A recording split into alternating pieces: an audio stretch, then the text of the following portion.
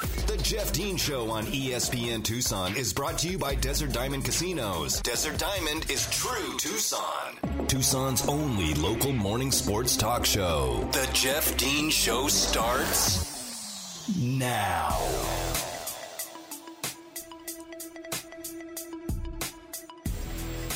Good morning, Tucson, and welcome to hour number 2 of today's Monday edition of the Jeff Dean Show on this January the 3rd, 2022.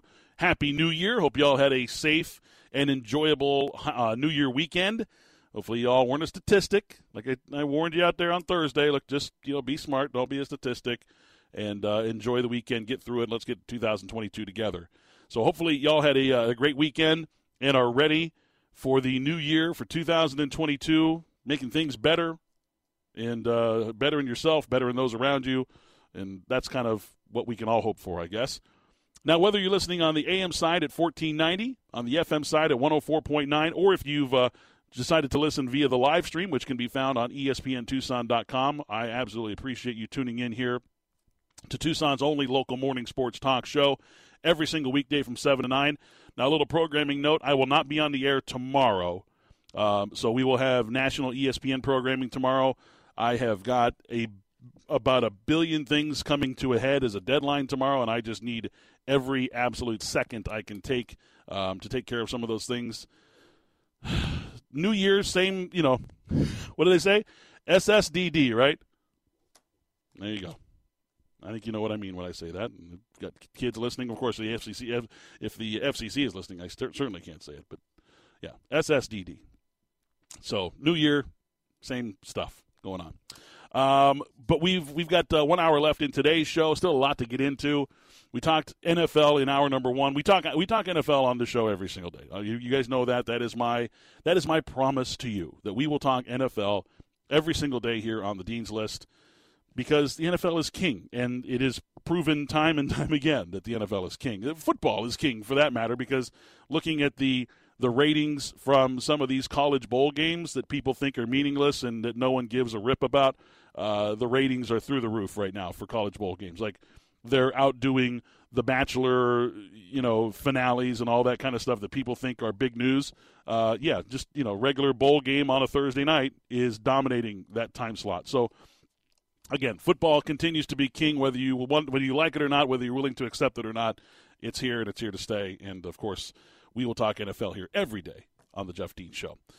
Now, though, it is a Monday. It is 8 a.m., which means it is time to introduce to you to the Dean's List and the Dunce List, my heroes and zeros from the weekend that was. And we always begin with the Dean's List, which is where I'll begin. I believe I like opening the segment on positive notes, so we'll talk about positive notes first.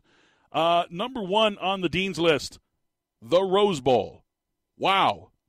I mean, wow. What a game that was played at Pasadena in their premium time slot, which some people out there are like, well, the Rose Bowl is screwing everything up because they, don't want to be part of the playoff, and they want to have their own thing, and they want to have their own time slot and this and that.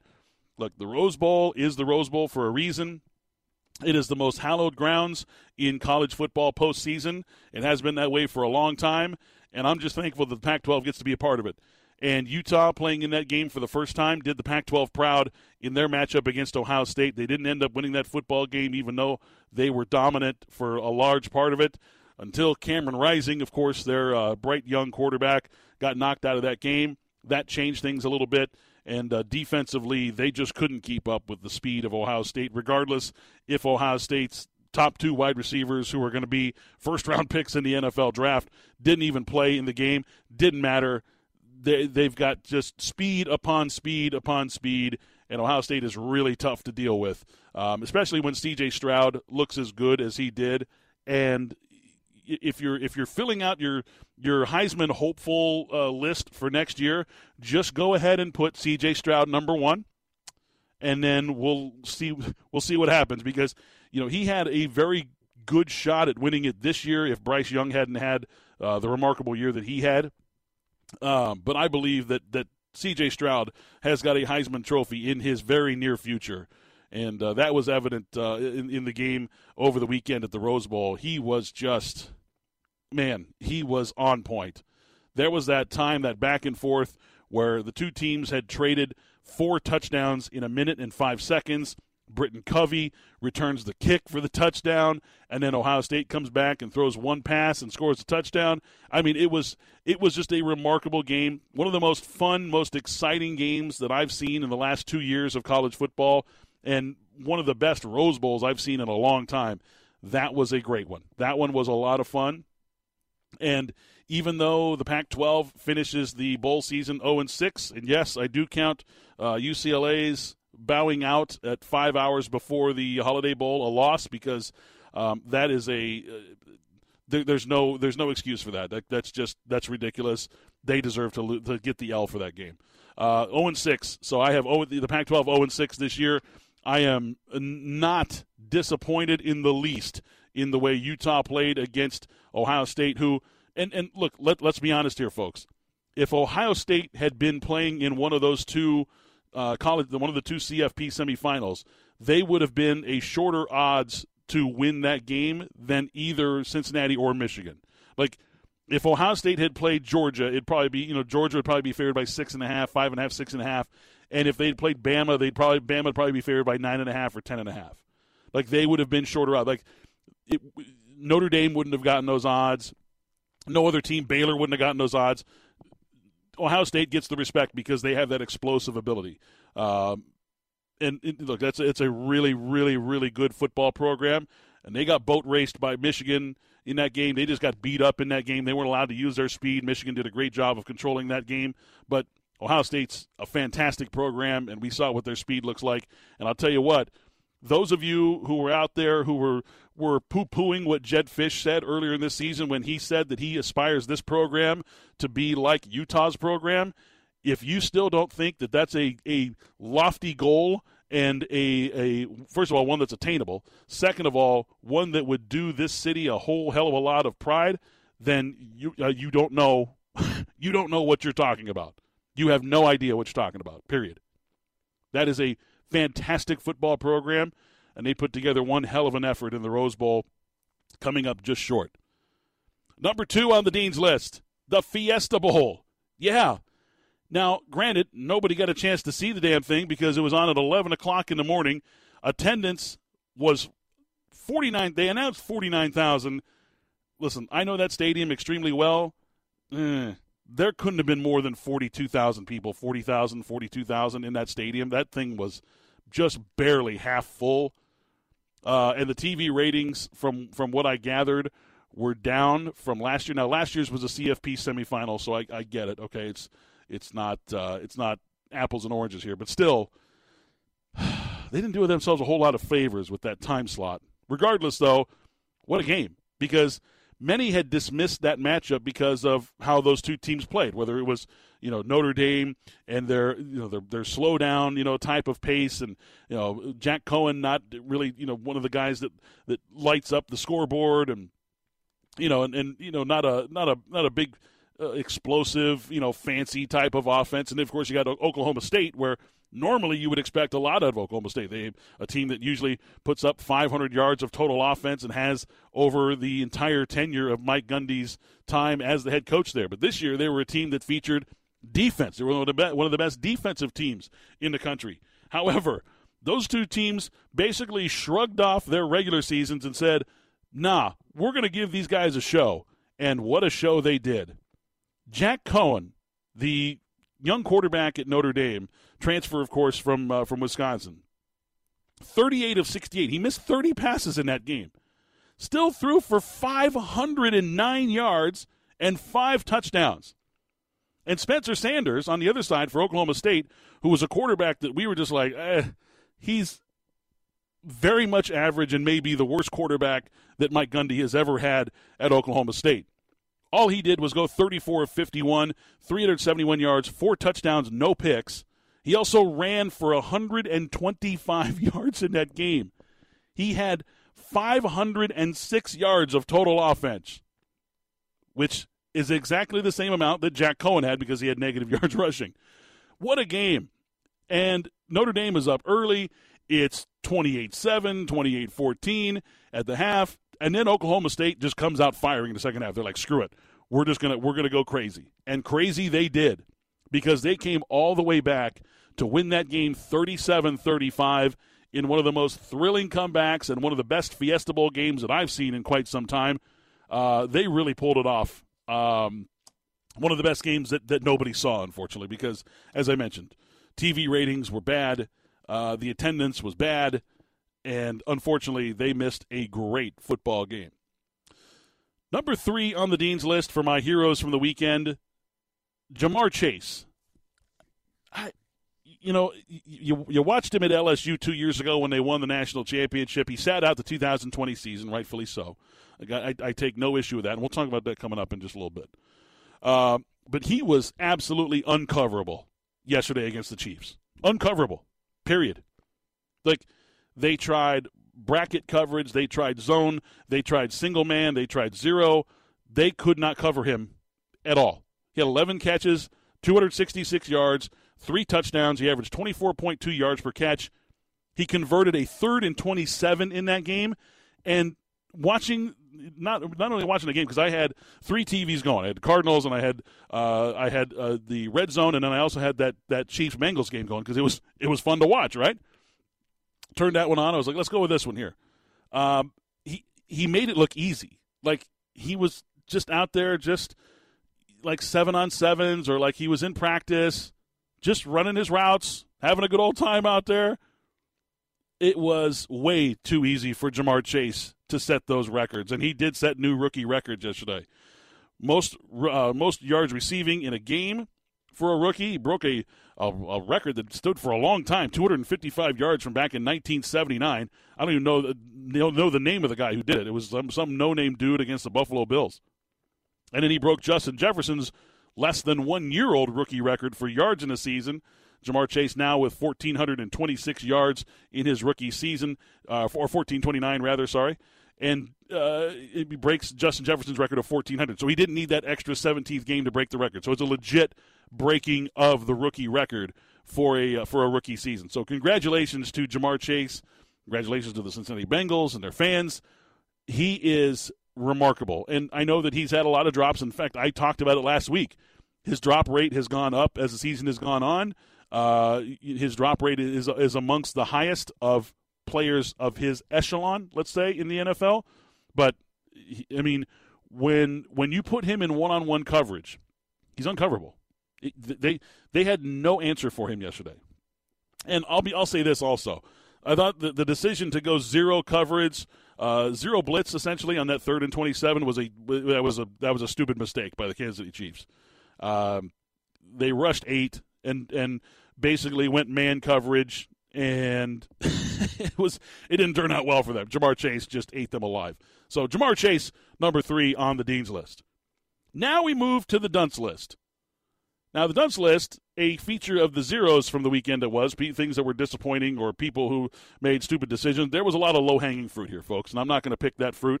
I'm not going to go with Antonio Brown. I'm not going to go with some of the other things that happened that were over the weekend that people are discussing today. But I'm going to start with Zach Taylor, because as I'm watching that Bengals-Chiefs game yesterday, pardon me, as I'm watching the game yesterday, The Bengals have the ball. It's 31-31. They're driving. They get down to the field. They get down to 1st and goal. Okay, they're inside the 5 now. They're moving. Joe Burrow's a little bit banged up. And now it's 3rd and goal. They run a play. I can't remember. I think they ran the ball with Joe Mixon. They ran the ball with Mixon at that point. He doesn't get in. He's down inside the 1-yard line or whatever. It's 4th and goal. And now there's like 59 seconds left on the clock or whatever it is, I think it was. So Zach Taylor says, now we're going to run a play. And I'm thinking to myself, well, is your kicker hurt or something? Like, this is a 19-yard field goal attempt to potentially win the football game. Now, granted, it would give Patrick Mahomes the ball back with about 55 seconds left on the clock, which is not great. But do you not have enough faith in your defense to hold up for less than 1 minute against a team that has no timeouts in those types of, it's cold and stuff like that? But I guess not. So he decides to run a play, throws the football, and ball's incomplete on a 4th and goal. So I'm like, Oh, so now they just turned the ball over to Mahomes at the one. Well, no, there was offsetting penalties. Okay, so he's bailed out. Got bailed out on that one because of the offsetting penalties. They replay the down. So now I'm like, okay, now he's going to kick the field goal. You don't flirt with disaster twice. He goes for it again. And again, throws the football. Throws the ball into the end zone. That ball's deflected. However, illegal hands to the face. Oh, no. Another penalty, which gives the Bengals a first down. Because, whatever, first and goal, automatic first down in that situation. So now it's like, oh, okay, well, now you got plenty of plays to try to get in or whatever you're going to do. But then they just run the clock out and kick the ball anyways.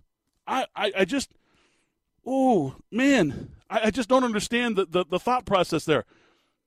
This is basically what the decision came down to. If you're looking at it from this way, from the outside looking in at Zach Taylor's decision, he decided that it would be better to go and give the ball to Patrick Mahomes with 10 minutes on the clock in a potential do or die situation, in a potential sudden death situation in overtime, even though the first possession wouldn't be, but regardless, would rather do that than have the lead and force Patrick Mahomes to drive them down the field with no timeouts and under 60 seconds left on the clock. That was the decision that he made. I do not understand this decision. I thought, I was watching the game, I'm just like, am I missing something here? Why are we not kicking the football? But he didn't, and it turned out roses for him. But, geez, I don't know if I would ever do that again if I were him. That was not a great decision. Number 2 on the dunce list was this is why players opt out of bowl games narrative, immediately taking storm after the Matt Corral injury in the Sugar Bowl. Matt Corral, of course, incredible quarterback for Ole Miss, who made it a very, very public option to play for his team in that Sugar Bowl instead of opting out like many of the players in college football had. But the immediate reaction from fans and media is like, this is why players opt out of bowl games. Oh, my God. I saw it coming from a mile away. I'm like, this kid's going to get hurt. He's taken off the field. He's going to go in for x-rays. And here come all the people like, I told you. Look, that is not the reason why people opt out. And I mean, it is in certain ways, in certain situations it is. Okay? And look, this is a discussion that I won't get into right now because I've got other things I want to do, and it's a lengthy discussion. And to be honest, I'd rather have the discussion with someone else who covers the game of college football. So I'll bring on a guest and I'll have this discussion, and we'll do it this week, about why and when and if it's good for the game of college football that players are opting out. Now, this was not an epidemic this year. There were less than 20 players who opted out of their bowl games. It really wasn't that big a deal. But everyone was out there, this is why players opt out of football games.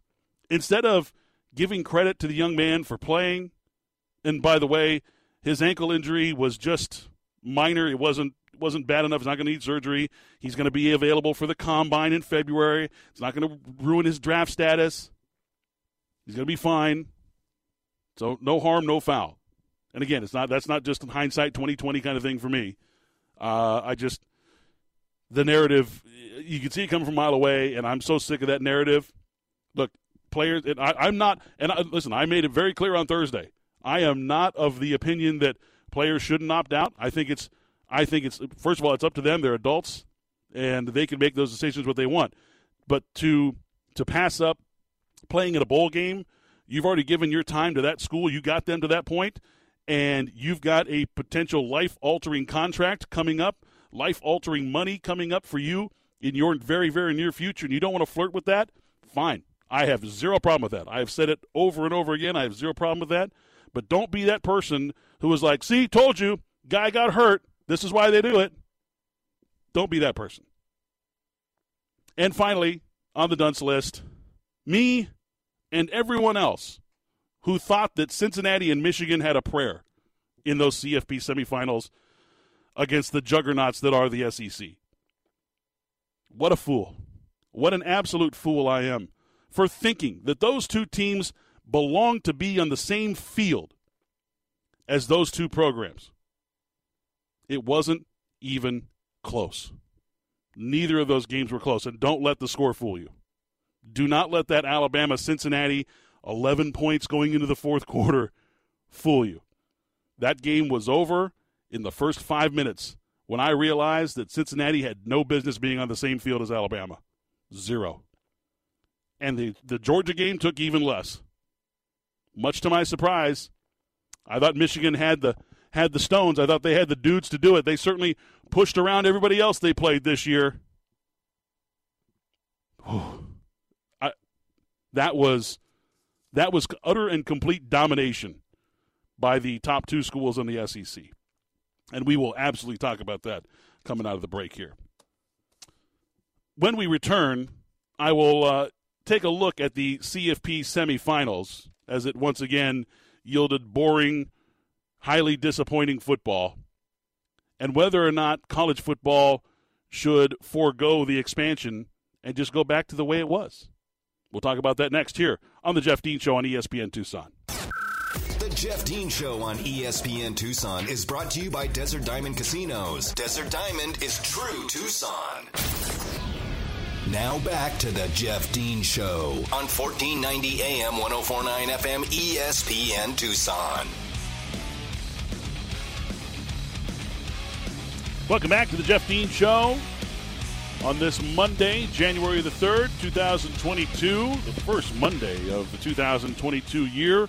Hopefully your weekend was a good one, and you've had an enjoyable first 3 days of this new year. And for many NFL teams out there, it was a very happy new year. And for two very specific college football programs and their fan bases, it was also a very happy new year as Alabama and Georgia show the world why they are the most dominant programs in the country, why the SEC continues to dominate the landscape of college football, and why we really have no hope of sending anyone else to the college football championship outside of the occasional Clemson or the occasional Ohio State, as they flexed their muscles and just absolutely destroyed their two adversaries in the college football playoff semifinal once again. A boring, highly disappointing set of semifinal games as Alabama toyed with Cincinnati before putting them to sleep in the fourth quarter. Georgia came out and left no doubt within the first 5 minutes of that football game who was going to win. That was a matchup between two teams who people consider the two best teams in the trenches this year. It wasn't even like it wasn't a contest. I was watching the game and just like I can't believe just how one-sided it is. There's just a pile of 5-star recruits in wearing red and black, just like a swarm, just pushing around, mulling over. It didn't even matter. Just get out of the way. They just dismissed them like they weren't even there. It was a. I mean, there's a lot of words to use. I think it's ridiculous that it's that one-sided, that we can't get teams to compete against these programs in the SEC. And look, semifinals have been a huge disappointment throughout the years, ever since the college football playoff was determined. Look, there have been 16 college football playoff semifinal games, 16 of them. 12 of them have been decided by 17 or more points. They've all been blowouts. Like, all of them. It's hard to remember, games that were close. I mean, you had the great shootout with Oklahoma and Ohio State a couple of years ago. Look, you've had some real barn burners, but for the most part, snooze fests, absolute blowouts. 12 of the 16 have been determined by 17 or more points. I mean, it's unwatchable. Like the football that was being played on Saturday night was unwatchable. Or Friday night. Unwatchable. I literally turned the second game off at halftime. I was like, I don't need to watch this anymore. It was 24-3 at halftime. Yeah, I'm done. I don't need to watch this anymore. I already know I knew who was going to win the first 5 minutes of the game. When Michigan couldn't move the football, and couldn't stop Georgia from running the football. Like, it was no contest. So it got me thinking, maybe the BCS was right. Maybe the BCS was the proper way to crown a champion. You know, look, I wasn't on the air here in Tucson. I've been doing this for a long time, but I wasn't on the air here in Tucson, so you guys don't know this. I was a huge proponent of the BCS. Yes, I was still not a fan of the way that they were crowning the championship because there were plenty of times, obviously, there were plenty of seasons where the BCS, I don't want to say didn't get it right, but there was a lot of room for discussion for teams that were left out of the BCS, right? Teams that didn't score high enough on the metrics. Now, that's all we believe in, right? I mean, analytics and metrics have become how we establish teams, how we look at how effective a team is. It's how coaches determine whether or not they're going to try to win the football game or try to play it safe. It's all metrics and analytics now. This is how we determine things. It's just the BCS was doing it first. BCS was doing it right from the beginning.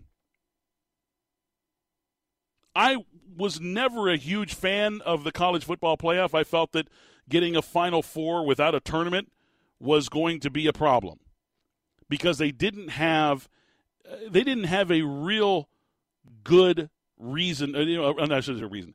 They didn't have a real good process for determining who those four teams are. Oh yeah, well look at the AP poll and in the college coaches poll. Okay, neither of those matter. We've known that for a long time. We know that. I mean, the AP was dismissed by the BCS. It was like, we're not even going to account the BCS, account the AP poll. We don't care what the AP says because these are sports writers who don't know the difference between Arizona and Arizona State. Remember when Arizona was getting votes in the AP poll earlier this year? Arizona was getting votes, and it was like, oh yeah, I meant Arizona State. I put Arizona because they don't know. They don't know the difference. So yeah, the AP doesn't matter. BCS was like, we don't need the AP. But the CFP with this committee, you look at the people in that committee room, do they know the difference between Arizona and Arizona State? How different are they from the AP voters? Yes, there are former coaches in there. There are other people who consider themselves to be highly intellectual college football stewards.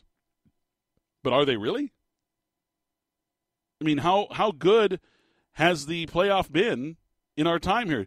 Yes, we have gotten the two best teams in the country to play one another for the championship. We have seen that every single year, have we not? Have we not seen during the tenure of the CFP? Have we not seen every single year the top two teams playing one another for the championship? I think we have. Did we have a problem with that when the BCS was in play? I mean, there were times where Auburn didn't get in, even though they had won the SEC and all this other stuff. Yeah, those are problems. Okay, but I think for the most part, when the BCS put those top two teams together, we got a great game, we got a champion, and I don't think a whole lot of people were complaining about that wasn't the two best teams in the country this year.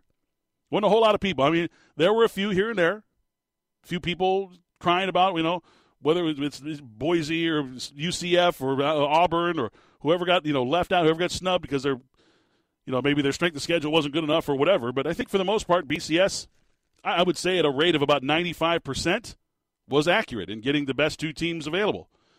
So instead of having bowl games that truly matter, and I mean when people were extremely passionate about the other bowl games plus the BCS, we've gotten the state of college football that we're in right now, where the Fiesta Bowl featuring Notre Dame was in the Fiesta Bowl.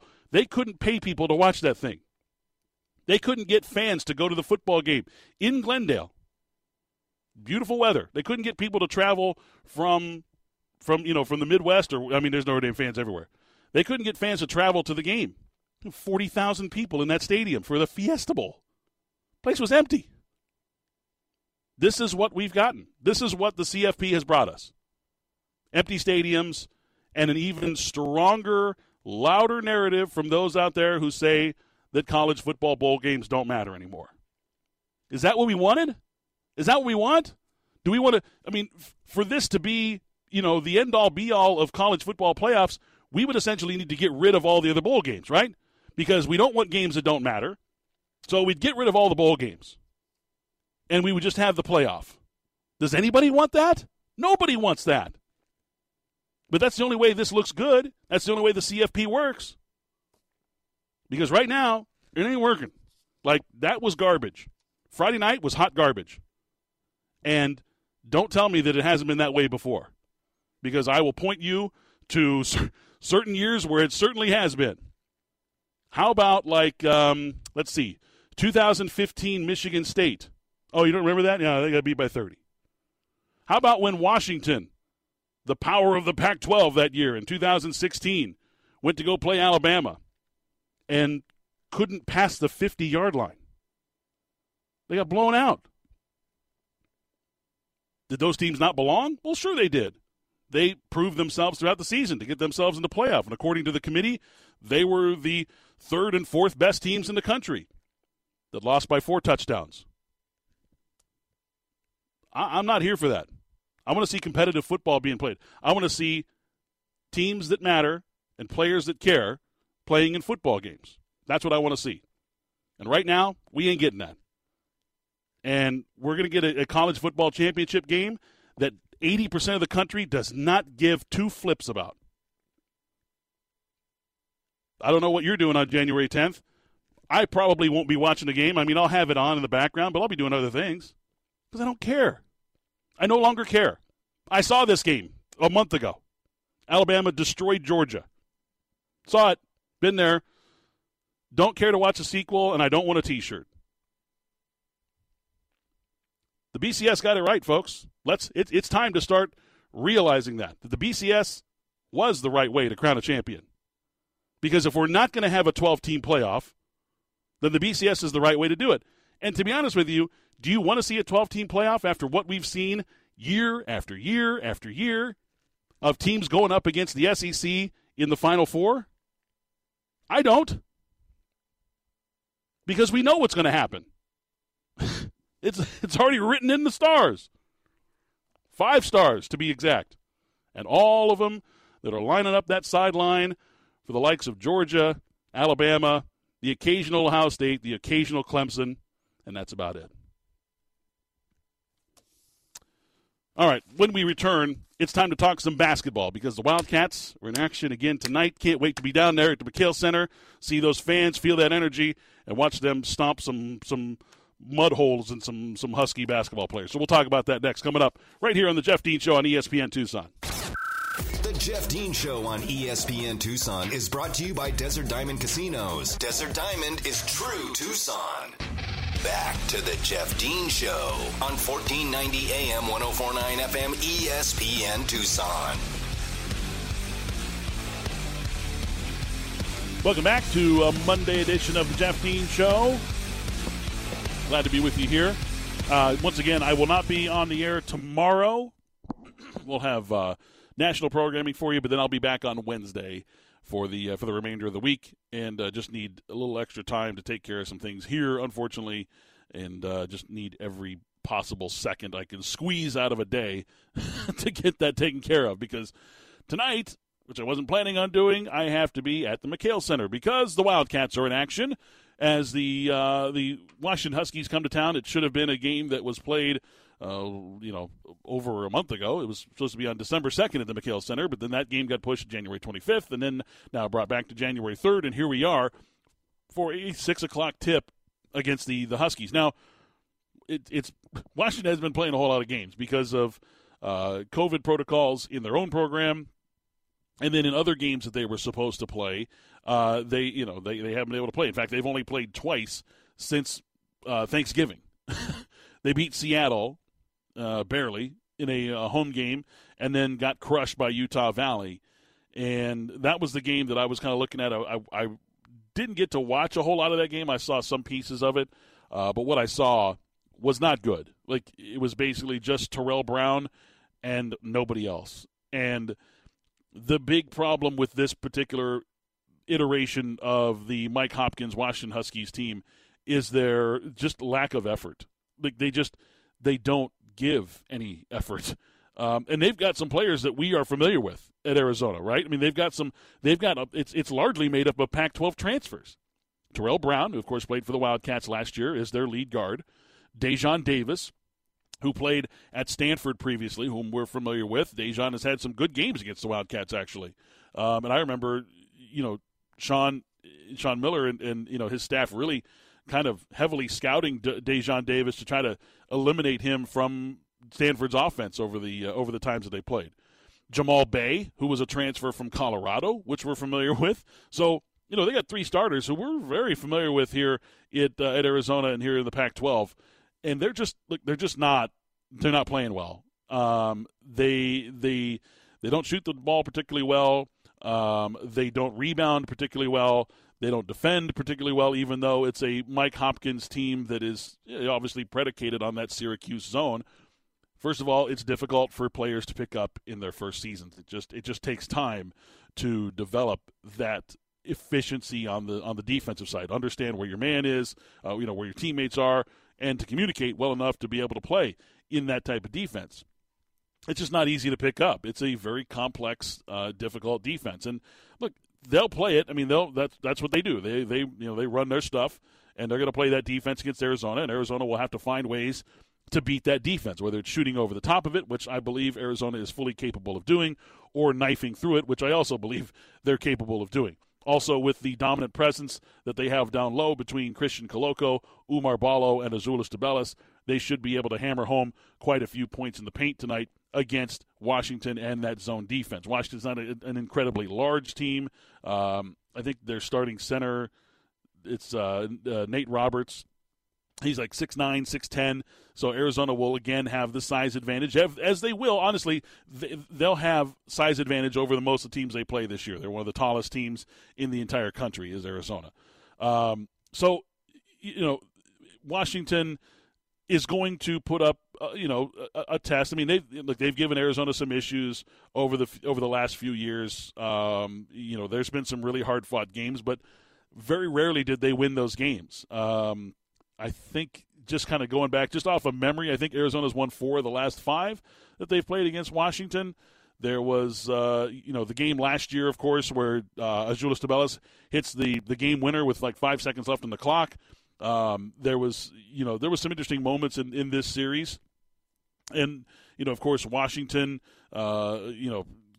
cashing their ticket into not cashing their ticket, everybody gets into the Pac-12 tournament, but before COVID canceled the Pac-12 tournament, there was going to be that rematch between Arizona and Washington in the first round when Arizona was having a down year that year. So, look, there have been some good matchups between these two teams over the years, and certainly there's a good history between these two programs, right? Some of the big games that have been played in the history of these two programs against one another, some really memorable plays. I'm looking at you, Derek Williams, and just some great moments, but I don't think we're getting any of that tonight. The most important thing for Arizona tonight is to come up after a layoff, after the long layoff that they've had after the loss.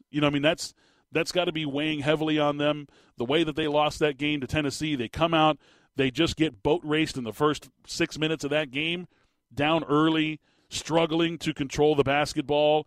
The surge that the Tennessee Volunteers had to start that game was monumental. But Arizona was able to come back, tie that game at 62, tie that game at 65. But then foul trouble got in the way. They lost a couple of their starters to foul trouble, and Tennessee ends up pulling away and winning that basketball game by 4. So Arizona's been dealing with this loss for quite some time. Thankfully, they've been distracted. They got to go be with their families. At least some of them did. Got to be with their families, got to be with their friends over the holidays, and have now come back and begun to practice and things like that and got back with their teammates. So that's going to be the biggest thing for Arizona, is just kind of shaking off the rust, shaking off that the holiday dust, and getting that loss out of their heads. It's their first loss of the season, and they've got to get out of their own minds, essentially, if they want to perform well tonight. I think they will. I think the spread has gone up to like 25. It's starting to balloon now. So I don't know if something happened with the Washington program or what, but nonetheless, that number is starting to balloon. And, Arizona's fully capable of beating a team like Washington by that type of a score. But regardless, come on down to the McHale Center tonight. They do have tickets available. You can still sit in the Zona Zoo. There's tickets available for that. You can go to ArizonaWildcats.com to get that, because otherwise you won't be able to see it unless you have Pac-12 Network, which not many people do. I'm sure you've probably heard of FanDuel Sportsbook by now and how they're making every moment more this season. And if you haven't, well, this is your opportunity to score big, because FanDuel Sportsbook is not only an official sports betting partner of the NFL, which means you can place all of your bets on a trustworthy app that's trusted by the NFL, but FanDuel Sportsbook is also celebrating the NBA's 75th anniversary season, and you can too. Right now, customers can place their first risk-free bet, and if you don't win, we'll get you up to $1,000 back. Okay, now you got to use my promo code, which is Dean, my last name, to get you that promo. But nonetheless, a risk-free bet, one time up to $1,000, you can't lose. Literally, you can't lose. If you've been thinking about joining, here's even more reasons why I choose FanDuel. First of all, it is easy to use. It's easy to register. The app is easy to use. You talk to anybody who uses all the different sports betting apps, they will tell you across the board that FanDuel Sportsbook is the easiest app to use. They accept Venmo, which is great. They give you plenty of different options for depositing and for withdrawing. And the fast withdrawals, which I mentioned, less than 2 hours. I mean, you get paid out lightning fast. And I'll be honest with you, I love betting the NBA on FanDuel. I have a ton of fun. That's the most fun I've had on the FanDuel Sportsbook app, is betting NBA games. I made a lot of money, honestly. I've done really well betting NBA games. A lot of player props, fun player props that you can mix and match together to make it your own. Play your gut. Play your favorite players, play your favorite teams, play matchups you like, whatever you want. FanDuel's got it for you. There's no better place to bet the NBA or the NFL than on FanDuel. And if you already have a FanDuel Sportsbook account, great. They're hooking all customers up with $50 when you refer a friend. Plus the $50 Refer a Friend program may also get you into the drawing for those Super Bowl tickets. So see for yourself why FanDuel is America's #1 sportsbook. Just download the FanDuel Sportsbook app today. Sign up using my promo code DEAN to get your first risk-free bet up to $1,000. 21 or over and present in Arizona. First online real money wager only. Refund issued as non-withdrawable site credit that expires in 14 days. Restrictions apply. See terms at sportsbook.fanduel.com. If you think you have a gambling problem, call 1-800-NEXT-STEP or text NEXT-STEP to 53342. The final segment of today's edition of The Jeff Dean Show next right here on ESPN Tucson. The Jeff Dean Show on ESPN Tucson is brought to you by Desert Diamond Casinos. Desert Diamond is true Tucson. More of The Jeff Dean Show on 1490 AM, 104.9 FM, ESPN Tucson. Welcome back. Final segment, today's edition of The Jeff Dean Show. As I previously mentioned, I will not be on the air tomorrow morning. You'll go with national ESPN programming for you, but then I will be back on Wednesday to finish out the rest of the week. So I will not be on the air tomorrow, unfortunately, to break down a hopeful Wildcat victory and to move to 2-0 on the season in the Pac-12 as they dispatch of the Washington Huskies, hopefully tonight at the McHale Center. But we'll be talking about it on Wednesday. I'll come back and I'll make some notes of it. Also, the Phoenix Suns going to be in action tomorrow night. That game can be heard right here on ESPN Tucson. That game tips at 6 p.m. as they take on the New Orleans Pelicans. So some Suns basketball, of course, always good. The team is obviously one of the best teams in the NBA and continue to impress. They had a pretty impressive victory on last night as they beat the Charlotte Hornets 133-99. That game was a blowout from the get-go. So the Suns continue rolling. Of course, you can hear all the action right here. Your Tucson home for the Phoenix Suns, ESPN Tucson. We'll also have Tyler Drake on Wednesday at 7:30, as we always do, to talk Cardinals. A little bit more of an upbeat segment this week because the Cardinals obviously coming off their big win in Dallas. And the NFL playoff picture continues to get a little bit clearer. The NFC is certainly a lot clearer than the AFC.